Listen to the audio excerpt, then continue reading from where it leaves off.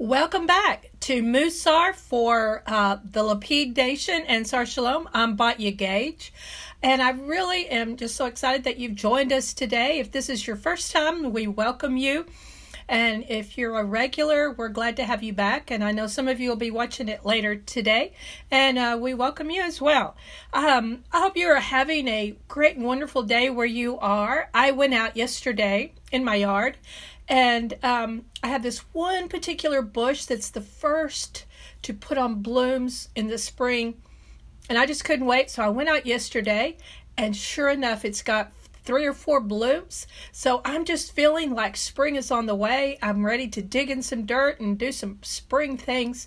Even though I do know that it's probably going to get cold again before spring officially arrives. But, here in Texas, we're already beginning to have some signs of perhaps having an early spring this year. So I'm pretty excited about all of that. And, it's pretty timely because in a little bit over a week, we're going to be celebrating a minor holiday that we have been teaching the kids about at Sar Shalom. And that is the holiday of Tu B'Shavat. Now, if you've never heard of the holiday of Tu B'Shavat, it is the New Year for trees. Now, what in the world does that mean? In Israel, particularly, it's the time of year when most of the winter rains have stopped and the trees have stopped hibernating, I guess you'd say, and things are beginning to happen inside the tree, and they're getting ready to start growing, putting on leaves, blossoms, and I can already see that from my bush out there. So it's really a great time of year. It's often celebrated by eating perhaps fruits you've never eaten before, or eating fruits particularly that are popular in Israel, such as pomegranates, dates, figs, and those kinds of grapes especially. And, it may not feel like spring where you are, even though here in Texas we're beginning to see some of those signs, but just the fact that it is the holiday of Tu B'Shavat gives us the hope that winter is about done and we are ready to enter into that spring season. So I hope you're, at least enjoying some spring-like weather where you are.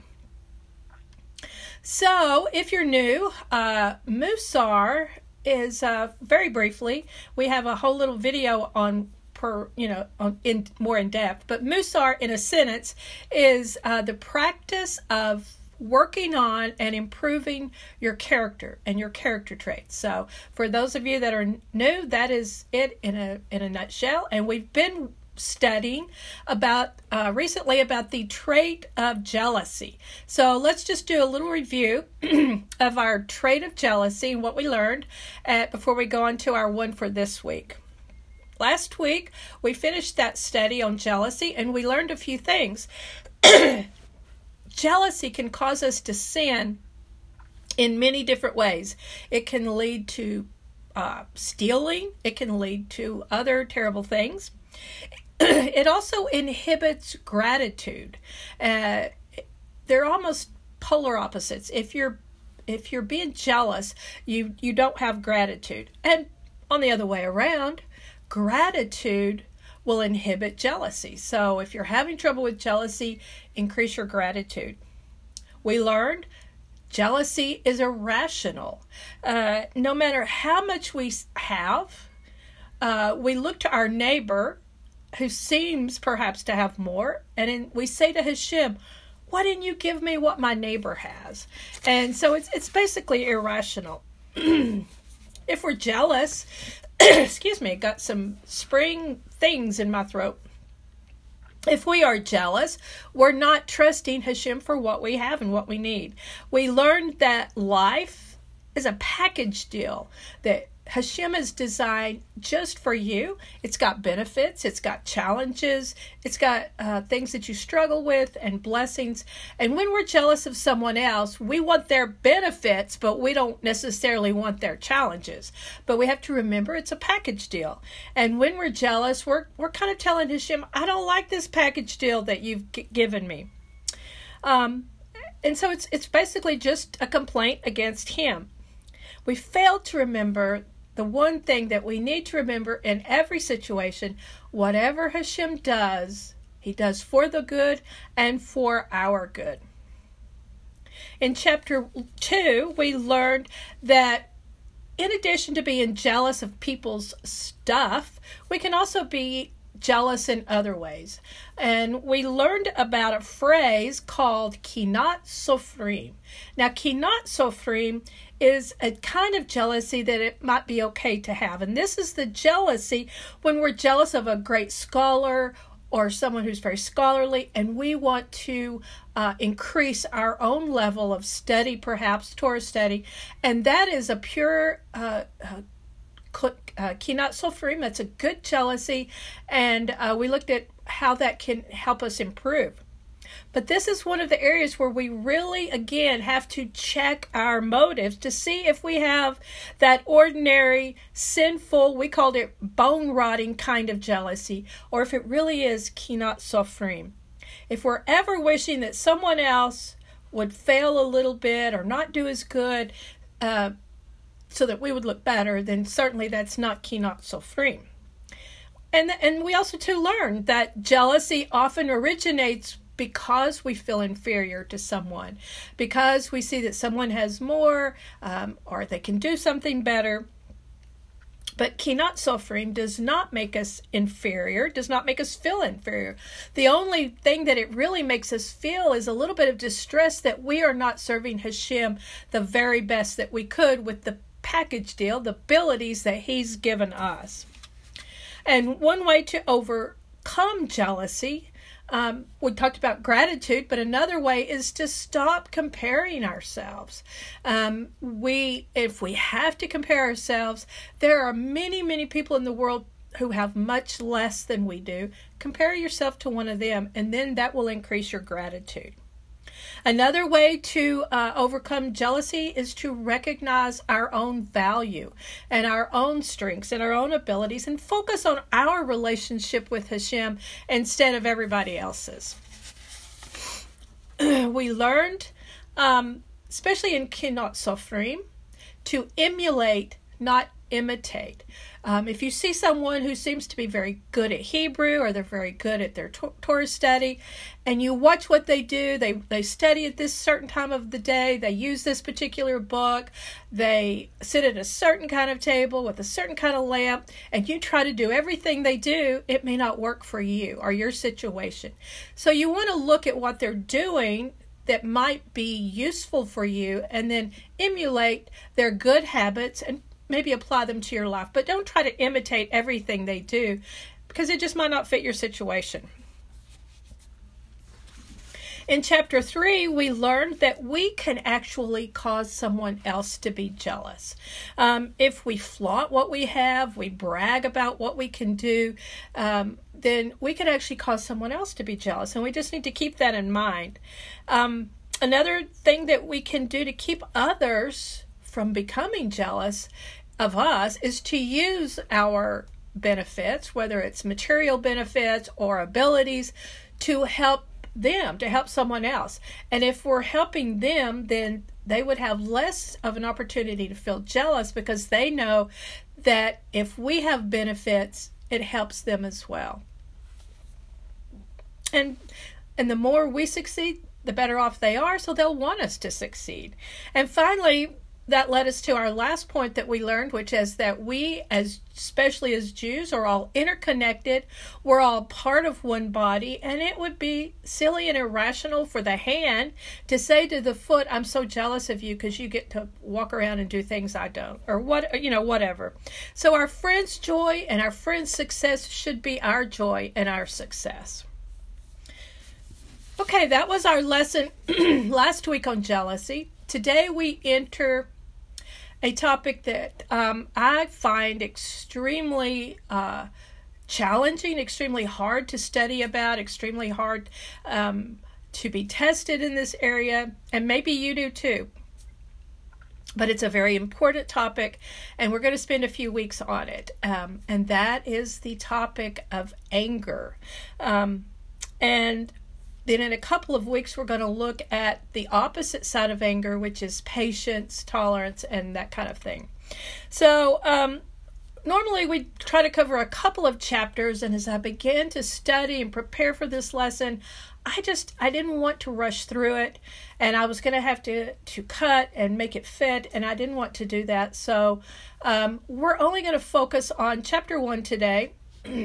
And even though that will probably leave us at the end of our lesson today in a little bit of a downer position, because we're going to end before we find out what do we do about anger. So first of all, we're going to look at the ramifications of anger and how serious it is. Our sages teach in Shabbos 105b, one who tears his garments in anger, breaks his utensils in anger, or scatters his money in anger, he should be in your eyes as one who worships idols. Why do the sages compare anger to idolatry? Now, we know, we can see where anger could lead from one sin to another, but we learned that same thing about jealousy. So why is anger so much worse? So let's begin to look at this. When we get angry, we have this overpowering emotion that causes us to break things, throw things, say things.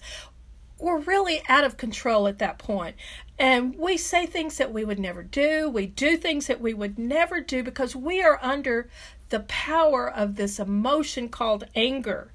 The anger becomes our master, like an idol. And whatever that anger tells us to do in that moment, we do it. And at that moment, we have lost all control to stand against the Yetzer Hara. And so this is one way in which the sages say that becoming angry is like idolatry. Rambam supports that position in Hilchot Deos 2:3. He says about anger, one who becomes angry is akin to one who serves idols. The Tanya says, anger is like idolatry because at the time we are angry, our emunah departs. If we could stop again and remember that same phrase we just said, everything Hashem does is for the good and for our good, then we really have no reason to be angry. Perhaps he's brought us to this situation for a test, a purpose, to improve our character, whatever, but anger would not be even appropriate. As I was preparing for this lesson, I actually heard a tragic story here in our own area. It was a news article. A woman is going up one of the freeways here in the city, and a person begins to come over in her lane.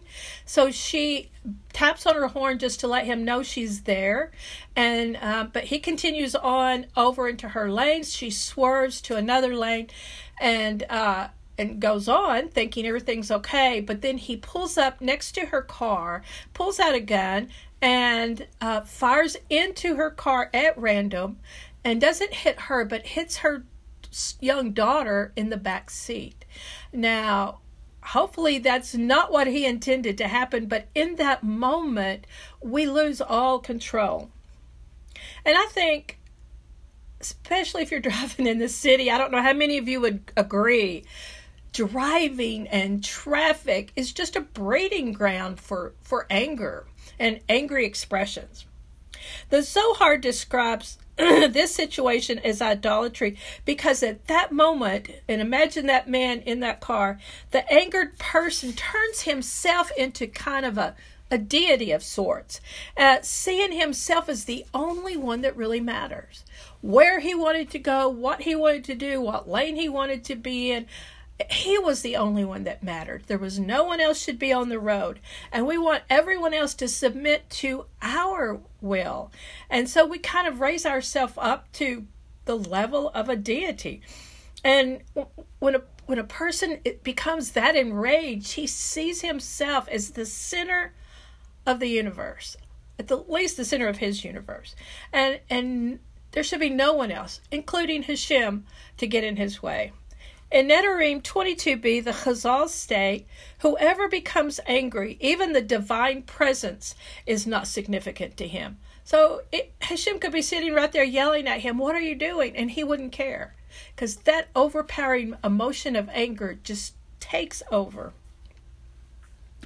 Now, Rambam sets a very high standard for us in this area. In Hilchot Deos 2:3, he says that although we are meant to embrace the golden path. Now, what does he mean by the golden path?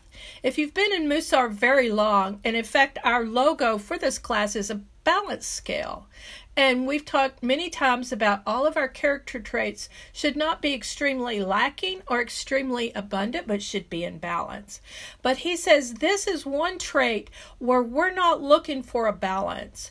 We used to say, I used to work for the highway department, and we used to have a saying on our safety, because we worked on the highway a lot, our employees did, and we would say, how many accidents is it acceptable?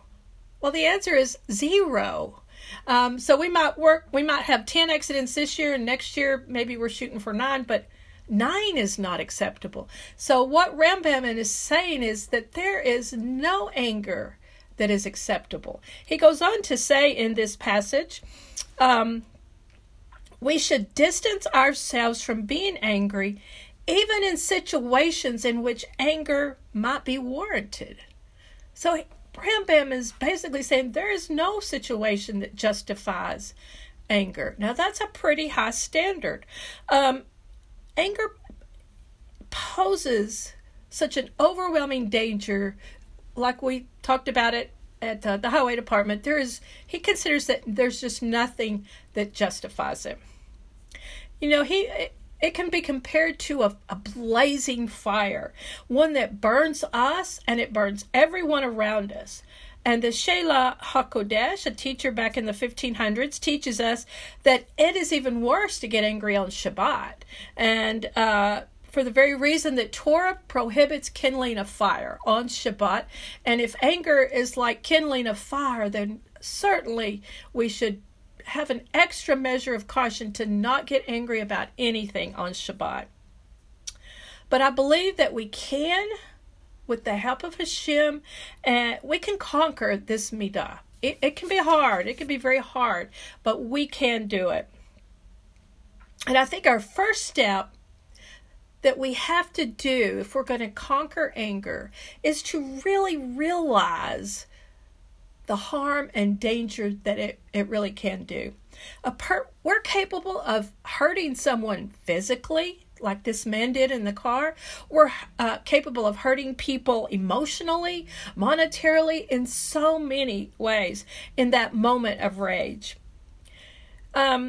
And unfortunately, who are the people, not in this case in the driver, but unfortunately many times the people that bear the brunt of our anger are often those that are closest to us, that we love the most, and that would be our family. You know, we're at home, the doors are shut, the public's not there, they're not seeing us, so maybe we lose our temper a little bit more. Maybe we do things we wouldn't do if there was anyone else around, and we don't even feel embarrassed about it, because, you know, there's nobody seeing us. Well, it'll be okay.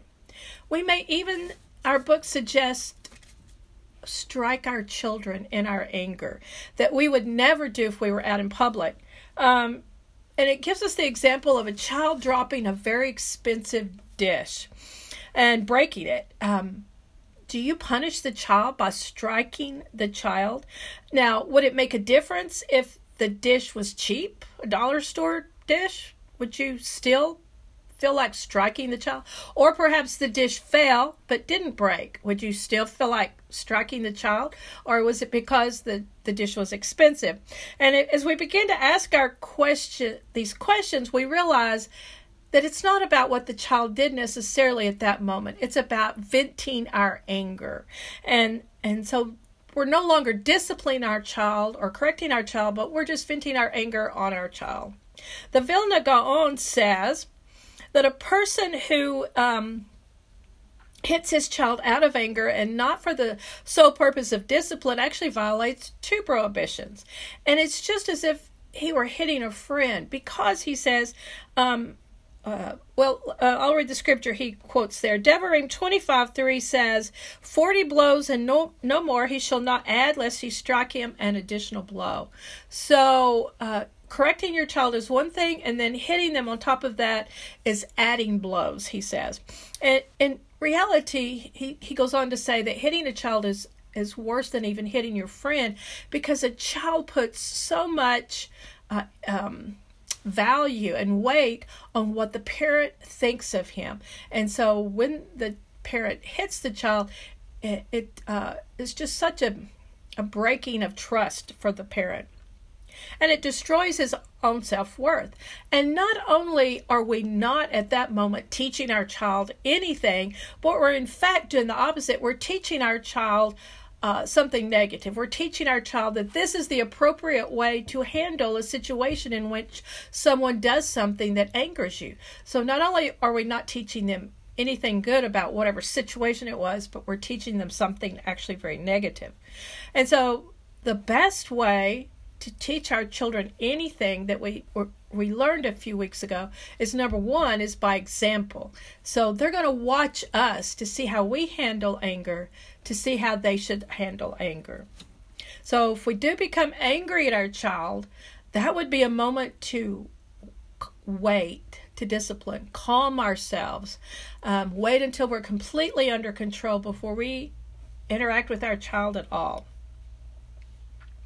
Now, most of us, hopefully, never really resort to physically expressing our anger by hitting anyone or shooting anyone or pulling our car into someone else's car. But we don't hesitate to express our anger with our words. It seems like when the anger comes, the mouth opens and the words just fall out. So let's look at some of the ways in which we can sin in anger with our words. So we may become so angry that we begin talking to others about what this person did to us. We put it on Facebook, we tell people at the show, we call somebody up on the phone, we're on our texting, and now we have committed the sin of Lashon Hara. Or we go to that person and we speak so harshly to them and so disrespectfully to them with terrible words that now we no longer honor them. We completely disrespected them. So now we have committed that sin. Or we speak to them that way in front of others, and now we've humiliated that person in public. And this is as if we had spilled his blood. The Gemara tells us, better that a person should cast himself into a fiery furnace than shame his fellow in public. Now, we've been talking about the high standard that Rambam set for us. And here we just talked about what the Gemara tells about we should just throw ourselves in a fire furnace rather than humiliate someone.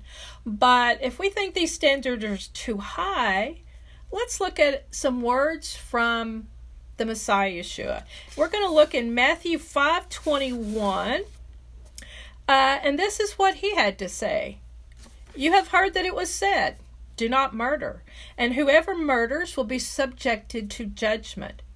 But I say to you, anyone who is angry with a brother will be subjected to judgment. So is he now equaling anger to bloodshed? And whoever insults a brother will be brought before the council, and whoever says fool will be sent to a fiery hell.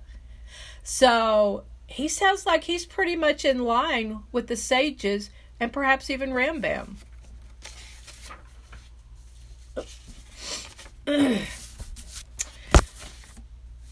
Our book compares anger, especially our words, to a gunshot. It only takes a second to fire that gun, but that damage from that gunshot can be permanent, can be forever. And in a state of rage, we can say things that we don't mean, that we would never have said otherwise, words that can permanently damage a relationship, destroy a relationship. If we say hateful words to our spouse, our marriage can be permanently changed. Our spouse can be so affected that marriage can just never be prepared. If in our anger we bring up divorce, then perhaps that spouse can never trust us again. And it's very, very hard to get past that. Rav Avigdor Miller says that a person should never, ever, ever threaten divorce, since it undermines the entire foundation of the marriage. So even in anger, that word should just not be part of the vocabulary. Anger leads to strife. Our sages teach in Sanhedrin 110a, whoever persists in a quarrel violates the scriptural prohibition of, he should not be like Korach in his assembly. Now we remember the story of Korach, and he was always stirring up strife amongst the Israelites. That came from Bamidbar 17. And we should especially strive not to be stirring up strife amongst our spouse or in our families. We need to overcome that anger. And we learn a word. I'm sure many of you know this word. And that's the words Beit Shalom. Beit Shalom means peace in the home. And peace in the home is just of critical importance. And we even learned a few weeks ago that where there's no peace between the spouses, the Shekinah cannot dwell. So our anger destroys Beit Shalom. We have a story in our book this week about cucumbers, of all things. And it seems like we can get angry over the silliest things. The husband has offered to do the shopping for his wife. When he returns, his wife notices he forgot the cucumbers. And she asks, "Where are the cucumbers?" And he's like, "Oh, I forgot to buy the cucumbers." Now, I would push pause at this moment in our story and say, if you have studied with us very long in Musar, and especially our foundation book, Everyday Holiness, something may come to your mind here about the match and the fuse. Now, either one of these spouses at this point could put some space between the match and the fuse. So will they? Let's push play and see what happens. The wife gets angry and snaps back. "I knew I shouldn't have sent you. You always forget things." The husband gets mad back and yells at his wife, "Well, you should be thankful for me for even doing the shopping." "Thankful," she yells back, even angrier. "When are you thankful to me for all the things I do every day? I never get any appreciation." And so on and so on, and now the fire has ignited. The wife could have put space between the match and the fuse by not responding in anger. Or the husband could have by apologizing for his error. But neither was able or willing in that moment to overcome the Yetzer Hara. They let their anger take over until this tiny issue of a cucumber destroyed their Beit Shalom and developed into this huge blaze. Now, I'm sure none of y'all have ever experienced anything even closely like this, I hope. Okay, another outcome of anger, unfortunately, is that a person may, in his anger, curse another person, even his spouse and his children. Heaven forbid. Words have power, and we don't even have time to get into that. I have a whole teaching I've done in the past a few times about looking through the Bible at stories where people have said something and it came to pass, and it wasn't something good. So words have great power. In a way, anger is really a form of insanity.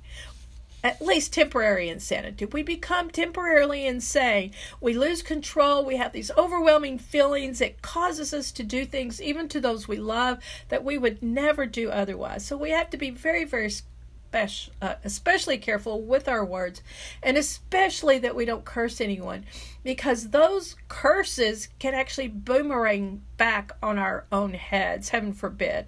The Sefer Hasidim says, "Do not curse any person, for many times the curses boomerang completely and affect the person who curses and his children."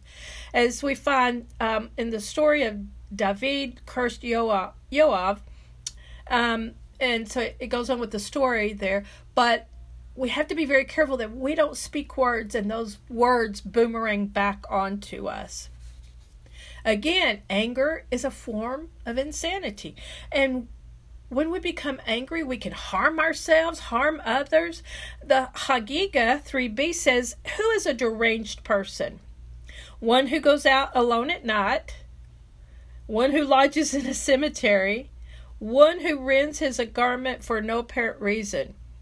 Someone who gets extremely angry, like our news story, might even wish that his friend would die. He would put a curse on his friend, and it's really with just the greatest mercy and kindness that Hashem doesn't cause everything that comes out of our mouth to happen instantly. If it did, perhaps there wouldn't even be people left on earth. We would just, at some point, we'd all be gone. So thank goodness for his mercy that he does not listen to our words at time. We have previously studied when we're trying to change a midah, one of our character traits. The very first thing that we have to do is to become aware of when that trait is happening in our lives. And especially true for anger, we need to recognize when we begin to feel the earliest signs of anger boiling up. Whatever that is to you, if it's something in your stomach, your heart beating fast, your face turning, whatever it is, learn to recognize that in your own body. And our book metaphorically tells us to basically, in that moment when you feel yourself, a lot of the people at Sar Shalom have taken on Avenger names, and at this moment I'm thinking of the Incredible Hulk. And at some point he gets angry and he changes from Bruce Banner, I believe his name is, into this green monster. At that moment, our book tells us, lock yourselves in a prison. Don't go out, don't make decisions, don't speak to anyone, don't speak. Just lock yourself into this metaphorical prison until it has subsided, until you're Bruce Banner again. We've also talked about the match and the fuse. Put some space between that thing that's causing you angry and your response. Take a walk, whatever you need to do, but don't act in that moment. Our book goes on to describe someone who is angry to that level is like a drunk person. Imagine a person who's drunk, their faculties are impaired, they're not able to drive a car, should not be allowed to drive a car, their judgment is compromised, everything about their senses are dulled, they should not be driving. And in the same way, someone who is angry has those same characteristics. Their judgment is impaired, their senses are dulled, they're just it's like a person who's drunk. And basically they are drunk. They are drunk with this emotion, this powerful emotion of anger. And should not be doing anything in that moment, maybe just locking himself away in this kind of imagined prison. The sages say in Eruvin 65b, in 3 ways can a person's true character be perceived: with his cup of wine, with his wallet, and with his anger. And the Or Zadakim goes on to say that the way a person behaves when he's angry shows his true character. That should all give us pause for a moment as we are here working on our character traits. If you imagine at some moment in your past when you have perhaps lost your temper, gotten angry, was that your true character? That's a bit disturbing, probably for all of us. So whether we put space between the match and the fuse, or we lock ourselves into this imagined prison, we need to find a way to extinguish this raging fire of anger that is just beginning to blaze in us. So can we just stuff that feeling of anger? Is that okay? And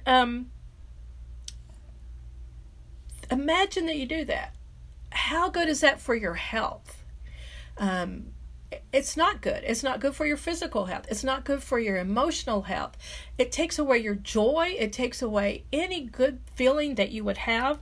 And even if we're able to somehow restrain these negative, angry emotions, your wife knows, your husband knows, your children know. They know when to run and hide, even if you haven't said anything. So even anger that's not expressed can be unhealthy for us, and it can still destroy Shalom Bayit, even if we're not expressing it outwardly, physically. It's still a raging fire that's going on in us, and it's still a danger to ourselves. And so we really need to work to gain control over it. And I hate to kind of leave us this week not getting to the answers, but next week we'll spend a whole week on looking at some of the techniques to kind of overcome anger. Now, at this point, in any discussion of anger, someone will bring up,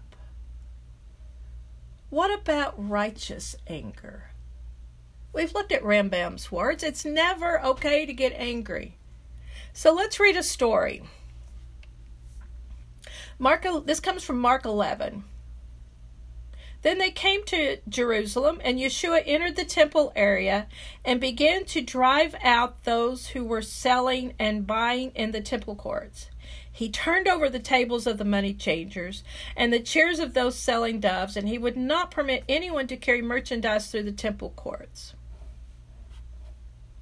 I would love for y'all to be here in the room with me and for us just to have a great discussion about this. I have struggled with this whole topic this week, and I would love for y'all that are on our Facebook group to have a discussion of this whole story this week on Facebook, and maybe we'll discuss it some more next week. But first thing I noticed, if you go back and read the story, and I haven't researched the Greek yet or any of that, but first of all, I didn't see the word angry in there. Now, he did some actions that we would interpret as anger, but I'm not seeing the word angry in there. So that might be a clue there. And then I ran across this from the Mishneh Torah. Now, the Mishneh Torah was written by Rambam, and he says this, and this is in chapter 2. One should teach himself not to get angry, even over a matter which befits anger. If one desires to engender awe in his children, we read this a few weeks ago, and his household or in the public, or if he is the head of a community, even if he desires to get angry at them so as to bring them back to the right and good way, he should only act angry in their presence so as to reprove them. But his disposition must remain calm within himself, even as a man imitates one who is angry, when after the time calls forth anger, but in reality he is not angry. Perhaps, after everything we've talked about anger today and losing control and saying things we don't mean, I don't believe any of us picture Yeshua losing control of his emotions, even in that moment. I'm pretty sure he was calm. He knew exactly what he was doing, exactly what he was saying. And so this kind of helped me to understand perhaps what was going on in this situation in the temple. So I would love to hear what y'all think in this next week. And maybe we'll look at it again next week. Perhaps he was just pretending so that he could correct the community. They were doing some things he saw that was not right. He wanted to get them back on the right path. So he pretended to be angry for a moment, still being calm within himself to bring them back to the right path. Again, I'd love to hear your thoughts this week. Well, as we end today, again, it was a challenging, hard topic, and I know it was, and I hate to leave you kind of on a cliffhanger thinking, okay, now what do I do? But I didn't want to rush this week either, and if we'd have continued on with chapter 2, we would have had to cut something very important out. So please come back next week. please come and find some of the answers to what do we do about this anger. So before we leave and go our separate ways, let's just do a quick review. We looked at the beginning how one who gets angry is compared to one who serves idols, because at that moment your concern for Hashem, one's concern for Hashem is out the window.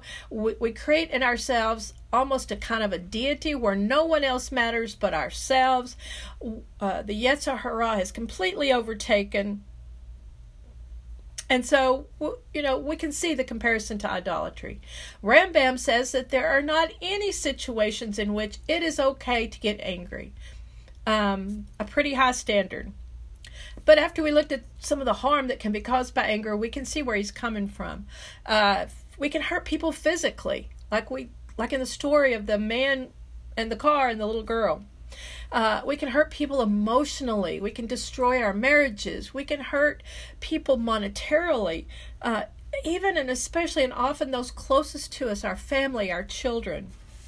And even if we never resort to expressing our anger physically, our words can hurt, can cause pain, can destroy relationships, can destroy marriage, can certainly destroy Beit Shalom, can destroy someone's self-esteem.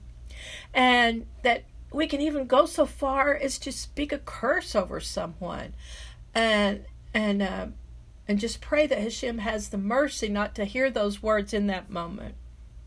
We looked at how anger is really a form of temporary insanity, even compared to a drunk person whose senses are impaired and his judgment is impaired.